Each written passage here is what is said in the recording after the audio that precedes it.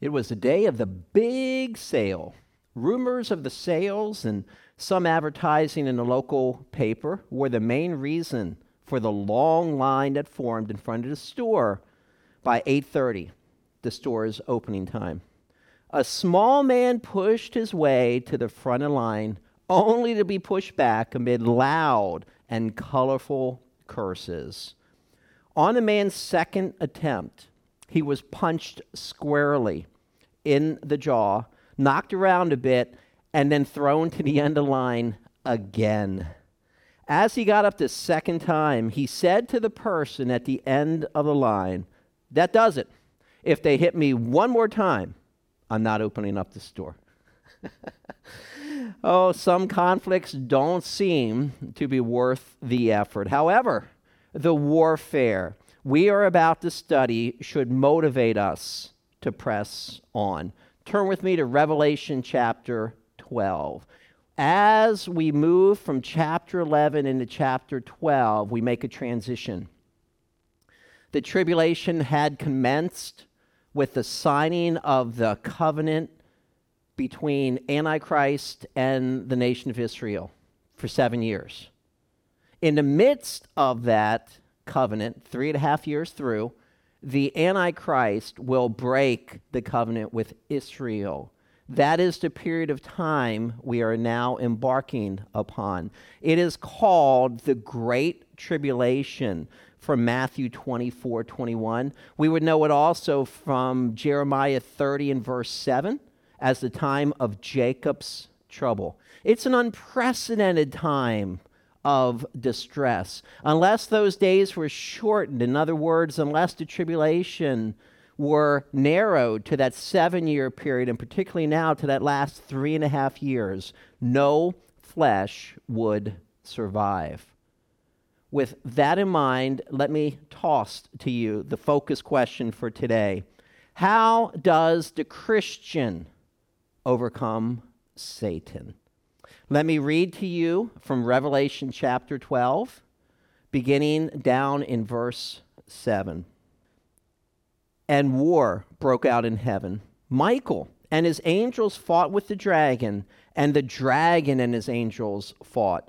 But they did not prevail, nor was a place found for them in heaven any longer. So the great dragon was cast out, that serpent of old, called the devil and Satan, who deceives the whole world. He was cast to the earth, and his angels were cast out with him. Then I heard a loud voice saying in heaven, "Now salvation and strength and the kingdom of our God and the power of his Christ have come. For the accuser of our brethren who accused them before our God day and night has been cast down.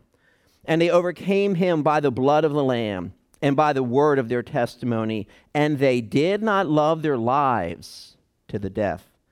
Therefore rejoice, O heavens, and you who dwell in them. Woe to the inhabitants of the earth and the sea, for the devil has come down to you having great wrath, because he knows that he has a short time.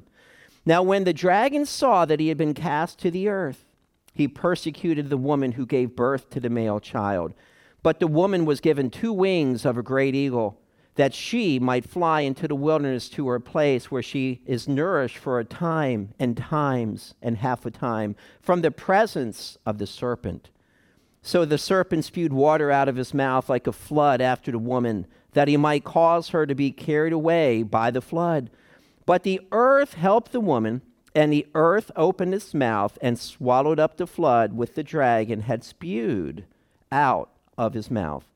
And the dragon was enraged with the woman, and he went to make war with the rest of her offspring, who keep the commandments of God and have the testimony of Jesus Christ. Please bow your heads as I address the Lord in prayer. Gracious Heavenly Father, I thank you for another time in your word. We are now coming upon holy ground, and we are reminded of the conflict between good and evil, the powers of light and the powers of darkness. So, Father, I pray that we would understand that as children of light, how to overcome the wicked one. Guide us, and may this word be very instructive to us, that we might understand that we don't fight for victory, but from victory. Speak to each heart, turn on the light, so to speak, that we can grasp the beautiful word of God here in Revelation 12. I ask in Jesus' name, amen. As we begin our section of Scripture, we have the war in heaven. That's Revelation 12, 7 through 8. The war in heaven. Notice verse 7, and war broke out in heaven. This is not just a battle fought in the sky, but heaven here has the definite article. It's to urano, the heaven. This is heaven proper. The warriors, Michael and his angels, fought against the dragon. Michael leads the good angels in this fight. And by the way, only Michael is called an archangel. In Jude 9, it says, yet Michael the archangel. Daniel chapter 10, in verse 13, calls him one of the chief princes. So there might be other archangels, but only Michael is given this specific designation. We learn from Daniel chapter 12 that Michael has a primary responsibility over the nation of Israel. We continue here, and the dragon and his angels fought. Who is the dragon? Down in verse 9, he's clearly identified as Satan. And by the way, I want to remind you that Satan and his angels are well organized. In Ephesians chapter 6, we learn we don't wrestle, we don't fight against flesh and blood, but against principalities, powers, rulers of darkness, a spiritual host of wickedness. Where? In heavenly places. But here's the good news, verse 8. But they did not prevail. The dragon, Satan, and his angels, the demons, are defeated. In other words, you might actually say that Satan and his demons had their wings clipped. Nor was a place found in them for them in heaven any longer. Satan has access into the presence of God until the midpoint of the tribulation. He was granted that access to God, I think, for two primary reasons. Number one, to give an account of his activities to God. In Job 1, 6 and 7, and then also over in chapter 2, same book, Job 1 and 2, we see that there was a day when the sons of God came to present themselves to the Lord, and Satan also. Satan is under the authority of God, and apparently had regular times that he needed to report to God his activities. And that's what we have. So, Satan will have access to the presence of God until the midpoint of the tribulation. The second reason that he seems to have access is to accuse the brethren. In Revelation chapter 12, down in verse 10, he is called the accuser of the brethren. You recall back in Zechariah chapter 3 with Joshua the high priest, who was standing before the angel of the Lord, and Satan was at his right hand, what? To oppose him. That is the nature of the wicked one. So we need to understand that the war in heaven commences here in Revelation 12, 7 and 8. And then we transition down to verses 9 through 17, the warfare. Where? On earth. There now will be 5 titles attributed to the devil, to make sure we clearly understand who he is, and he is identified throughout Scripture. Here are the 5 titles. First of all, he's the great dragon. The great dragon. The noun drakon, some scholars believe, derives from the verb der komai, which has the idea of to look at or behold. Perhaps the concept is that the dragon here is so very intimidating by his presence. He is our great adversary. We are told, and this same noun now appears in the Greek translation of the Old Testament in Ezekiel 29:3 and Ezekiel 32:2, referring to the Pharaoh, who is called a monster, is how it's translated in our English Bible, at least in the New King James Version, but the adversary of Israel. So he's identified, first of all, as the great dragon. Number two, you recognize the expression here, he's that serpent of old.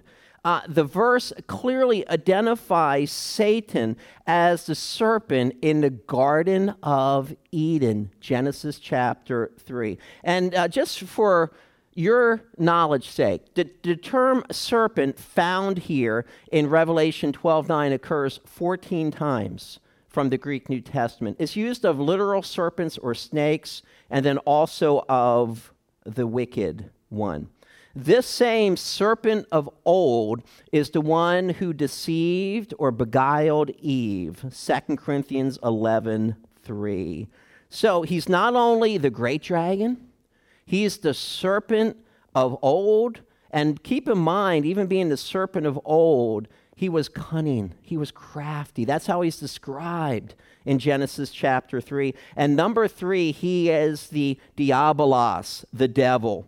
The word means slander and is used 35 times of Satan in the New Testament. The other 3 uses are interesting because it refers, one, to deacons' wives who are told not to be slanderers. That's 1 Timothy 3:11.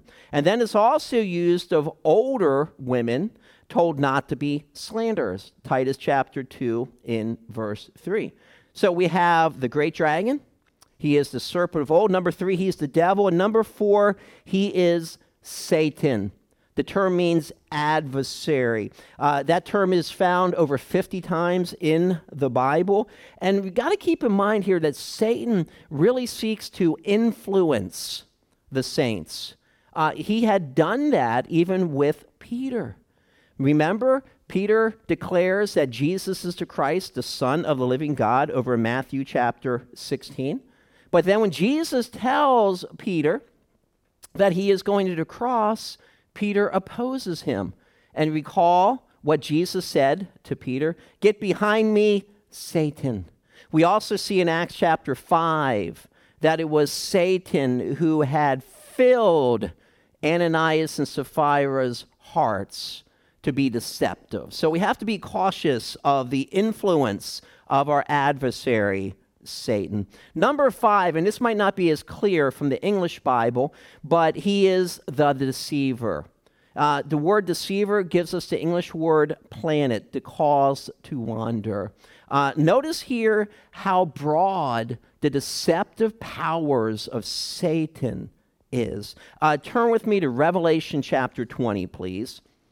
Revelation 20 refers to the future kingdom. Back in chapter 19, Christ comes back the second time, puts down his enemies, and then establishes his kingdom. The kingdom, we're told, lasts here for 1,000 years. That number is significant. It's used 6 times in Revelation chapter 20. Here now in Revelation 20, verse 3, an angel comes down from heaven, and he cast him, Satan, into the bottomless pit and shut him up and set a seal on him. Notice here what happens as a result, so that he should deceive the nations no more. But you see the term there, deceive? But who does he deceive? The nations. He has broad influence. And then we have the same thing down in chapter 20 in verse 8, because he's going to be held in captivity for a full 1,000-year period. But when he is released, he will go out to deceive the nations which are in the 4 corners of the earth. So Satan is also a deceiver. That is number 5. And by the way, as we work through Revelation 12:9, did you observe the words cast out? They occur 3 times. 3 times from the verb balo, to cast or to throw. Twice it's used of Satan, and once of his demons. Ultimately, Satan will be cast down 3 times to his final demise. Number 1, he was cast out of heaven. Number 2, he's cast out to the bottomless pit. That's for 1,000 years, Revelation 20. And in number 3, from Revelation 20 and verse 10, he will be cast out where? Into the lake of fire, which will be his permanent abode. Hell, if you will. Now, there's a celebration, because once Satan is expelled from heaven, there's this sense that the kingdom is coming. So notice in verse 10, then I heard a loud voice saying in heaven. Maybe this is the voice of the martyrs back in Revelation 6:10. Remember the ones who cry out, "O Lord, holy and true, how long? Till you avenge our blood." And notice what they are saying here. Now salvation and strength and the kingdom of our God and the power of his Christ have come. This is proleptic. The kingdom is not yet established, but it's as if it has been established. The idea here is that since Satan is kicked out of heaven, that the kingdom is just around the corner, and that is why we have the jubilation. And notice that's what the reason is given in verse 10. For the accuser, there's the term, of our brethren, who accused them before our God day and night, has been cast down. I love the quote from Harry Ironside, who was reported to often say, quote, "Satan is the accuser of the brethren. Let's leave the dirty work to him." That's true. He is the one who is constantly slandering the saints. Let's not follow in his footsteps. Now, down here in verse 11, this verse is also proleptic and shows the 3 ways that the brethren, see, this is the tribulation saints, those who are going through the tribulation, now we're in the second half of the tribulations, how they overcome, how they have victory over the wicked one. These 3 things are worth noting. Number 1, by the blood of the Lamb. Yeah, we used to sing the old hymn, "There's power in the blood." There is. Charles Ryrie writes, "The basis is the blood of the Lamb. Blood is the evidence of death. Thus, the death of Christ is the basis for all victory over Satan." How true. Jesus defeated the power of Satan through the cross. So the saints have victory by the blood of the Lamb. Number 2, by the word of their testimony. The saints' testimony is used throughout the tribulation to bring people to Christ. They continue to be victors even if they are martyred. Why? 2 Corinthians 5:8. To be absent from the body is to be present with the Lord. Their testimony, powerful. And number 3, think about this. And they did not love their lives to the death.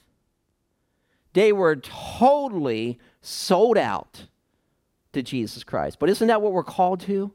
Jesus says, let a man deny himself. Let him take up his cross. See, that means to die, right? To be willing to die for Jesus. And then to constantly follow him. These saints are totally committed to Jesus Christ, many of whom will die for their faith. This period of time in the tribulation perhaps parallels what Jesus' immediate followers, his apostles, had experienced because of the persecution that was upon the saints. Now in verse 12, observe the first word in our English translation, therefore.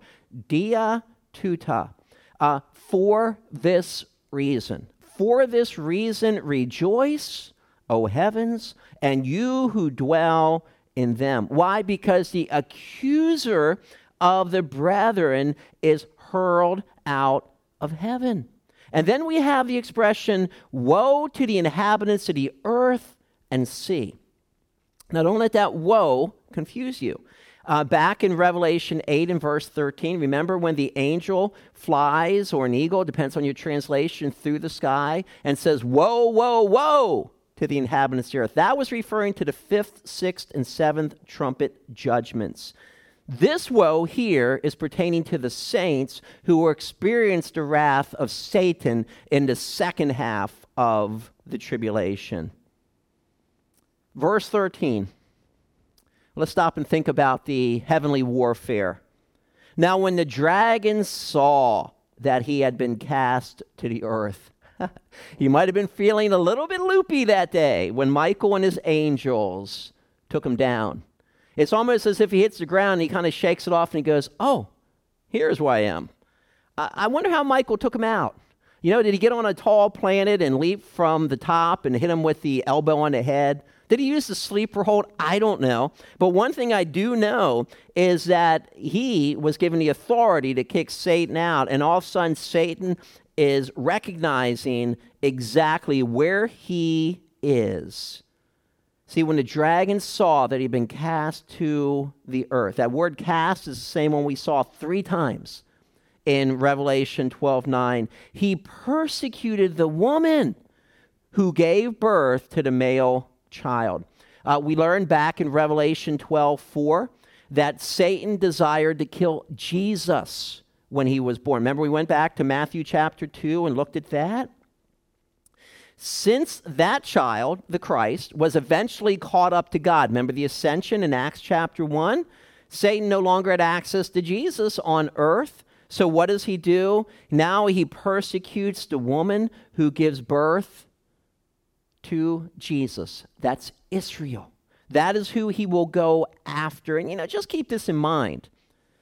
At the beginning of the tribulation, when you look at Revelation 7, there are 144,000 Jews that are supernaturally saved, 12,000 from each of the 12 tribes of Israel. And they go out and evangelize throughout the earth. Many Jews have come to Christ in this period of time.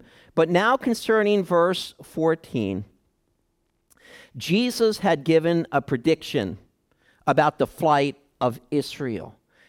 When you read Matthew 24, it speaks there about the Antichrist, who will set up the abomination of desolation, an idol that comes to life. We'll study that in chapter 13 of Revelation.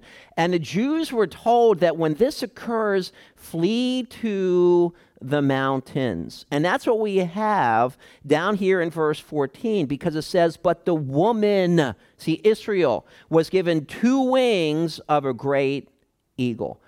The 2 wings depict rapid flight. God had previously bore Israel on eagle's wings out of Egypt. That's Exodus 19 in verse 4. And why is she giving these 2 wings? That she might fly into the wilderness to her place. Where is her place? Some believe it's down in Edom, in the mountains there of Petra. We don't know for sure. And notice this is where she will be nourished for how long? For a time, and times, and half a time. That's the second half of the tribulation, 3.5 years. Now, verse 15 is so fascinating here. "So the serpent," we know who he is, that's the devil, "spewed water out of his mouth like a flood after the woman, that he might cause her to be carried away by the flood." Now, put some things together here from Scripture. Number one, Israel is hidden in the mountains. So does it make sense that a literal flood of water is going to go all the way up there to take them out? Now, normally when the Scripture gives a term like water, I believe it means water. But do we have an Old Testament precedent that it could mean something else here in our context? Turn with me to the book of Jeremiah. Jeremiah, we're going to look at chapter 46, and then we're going to scoot over to chapter 47 as well. You have to remember here that the Antichrist is in charge, and I'm sure he has an army, and he would dispatch his army to go after the Jewish people because he is that dastardly. Now, in Jeremiah chapter 46, come down to verse 7. prophecies here relating to Egypt. And verse 7 says, who is this coming up like a flood? Notice the idea of water here, whose waters move like the rivers. Speaking here of the Egyptian conquest, they would take their army, and it was almost like water coming over a land. The army would come in and invade to try to take over. Verse 8, Egypt rises up like a flood, and its waters move like the rivers. And he says, I will go up and do what? Cover the earth, almost like the army of the Antichrist. I will destroy the city and its inhabitants. So that's 46, 7, and 8. Now flip to page Jeremiah 47. And here, verse 1, the word of the Lord that came to Jeremiah the prophet against the Philistines who dwelled in the coastal plains of Judah before Pharaoh attacked Gaza. Verse 2. Thus says the Lord, behold, the waters, see the expression again, rise out of the north and shall be an overwhelming flood. Overflowing flood, They shall overflow the land and all that is in it, the city and those who dwell within. Then the men shall cry, and all the inhabitants of the land shall wail. And now notice here, down in verse 3, showing an army. And the noise of the stamping hooves of his strong horses, at the rushing of his chariots, at the rumbling of his wheels, the fathers will not look back for their children lacking courage.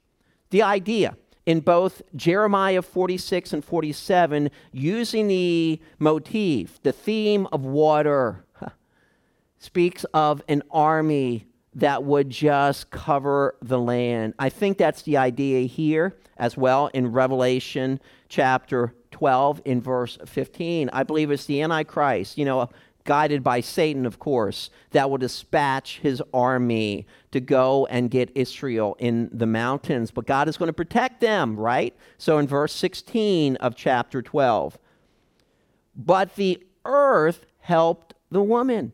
And the earth opened its mouth and swallowed up the flood which the dragon had spewed out of his mouth. Sound familiar? Reminiscent of Korah's destruction in Numbers 16. Here, the earth opens up and swallows the army of the Antichrist. Verse 17, and the dragon was enraged with the woman. Satan's efforts have been thwarted 3 times. Number 1, when he tried to kill baby Jesus. Notice when he was in heaven, what happened? He got kicked out. And then, now he cannot harm Israel. So what does he do? Second half of verse 17. And he went to make war with the rest of her offspring. I'm just speculating here, but maybe this is referring to the 144,000 Jewish evangelists. Because when we transition to chapter 14, we find that they all have been martyred. So it seems as if Satan now will go after them. So back to our focus question from the beginning of this sermon. How does the Christian overcome Satan? Main point. Satan is overcome in 3 ways, okay? So there are 3 parts to how Satan is overcome. Number 1, applying the Lamb's blood to your life. Applying the Lamb's blood to your life. First of all, concerning salvation. The way to have victory over the wicked one is to become a child of God. Charles Spurgeon, a great preacher, has written, morality may keep a man out of jail, but the blood of Jesus Christ can keep him out of hell. Yes, it's through the death of Christ that we can be born again. When we come to the realization that our Lord Jesus went to the cross not because he had sinned, but because of our sin, and he became our substitute. When we look to the cross as Jesus even directed Nicodemus of old, Numbers 21, when the serpents bit the people, there was a brazen pole put up. If they looked to that pole once bitten, they were healed. In the same way, Jesus was lifted up, that all people that would turn to him would not just be physically healed. And yes, there is, if you will, healing in the atonement, because one day we'll all have glorified bodies, but that their souls might be saved. So very important. Have you put your faith in the death and then the resurrection of Jesus Christ? The resurrection showing that Jesus conquered death. So, number one, we see that we are to apply the Lamb's blood to our lives, not only in salvation, but may I say to you also in sanctification. And I'm speaking now to children of God. 1 John 1:7 says, "But if we walk in the light as he is in the light, we have fellowship with one another, and the blood of Jesus Christ, his Son, cleanses us from all sin." So we need to stay in the light. And when we stay in the light, even God brings conviction upon us when we have sinned to confess our sin. And that takes us to 1 John 1:9. If we confess our sin, he's faithful and just to forgive us our sins and cleanse us from all unrighteousness. So we apply the Lamb's blood to our lives, first of all in salvation and in sanctification, that process of God where the Holy Spirit is conforming us to the image of Christ. Number two, by maintaining a vibrant Christian testimony. Do people know that you are a child of God? If you were hauled into court and the charge was, you are a child of God, would there be enough evidence to prove that? A vibrant Christian testimony. See, this comes as we walk with the Almighty. When we abide in the light, when we are obedient to the Word of God, and the Spirit of God fills us for victorious living. Recall the church's first martyr, Stephen.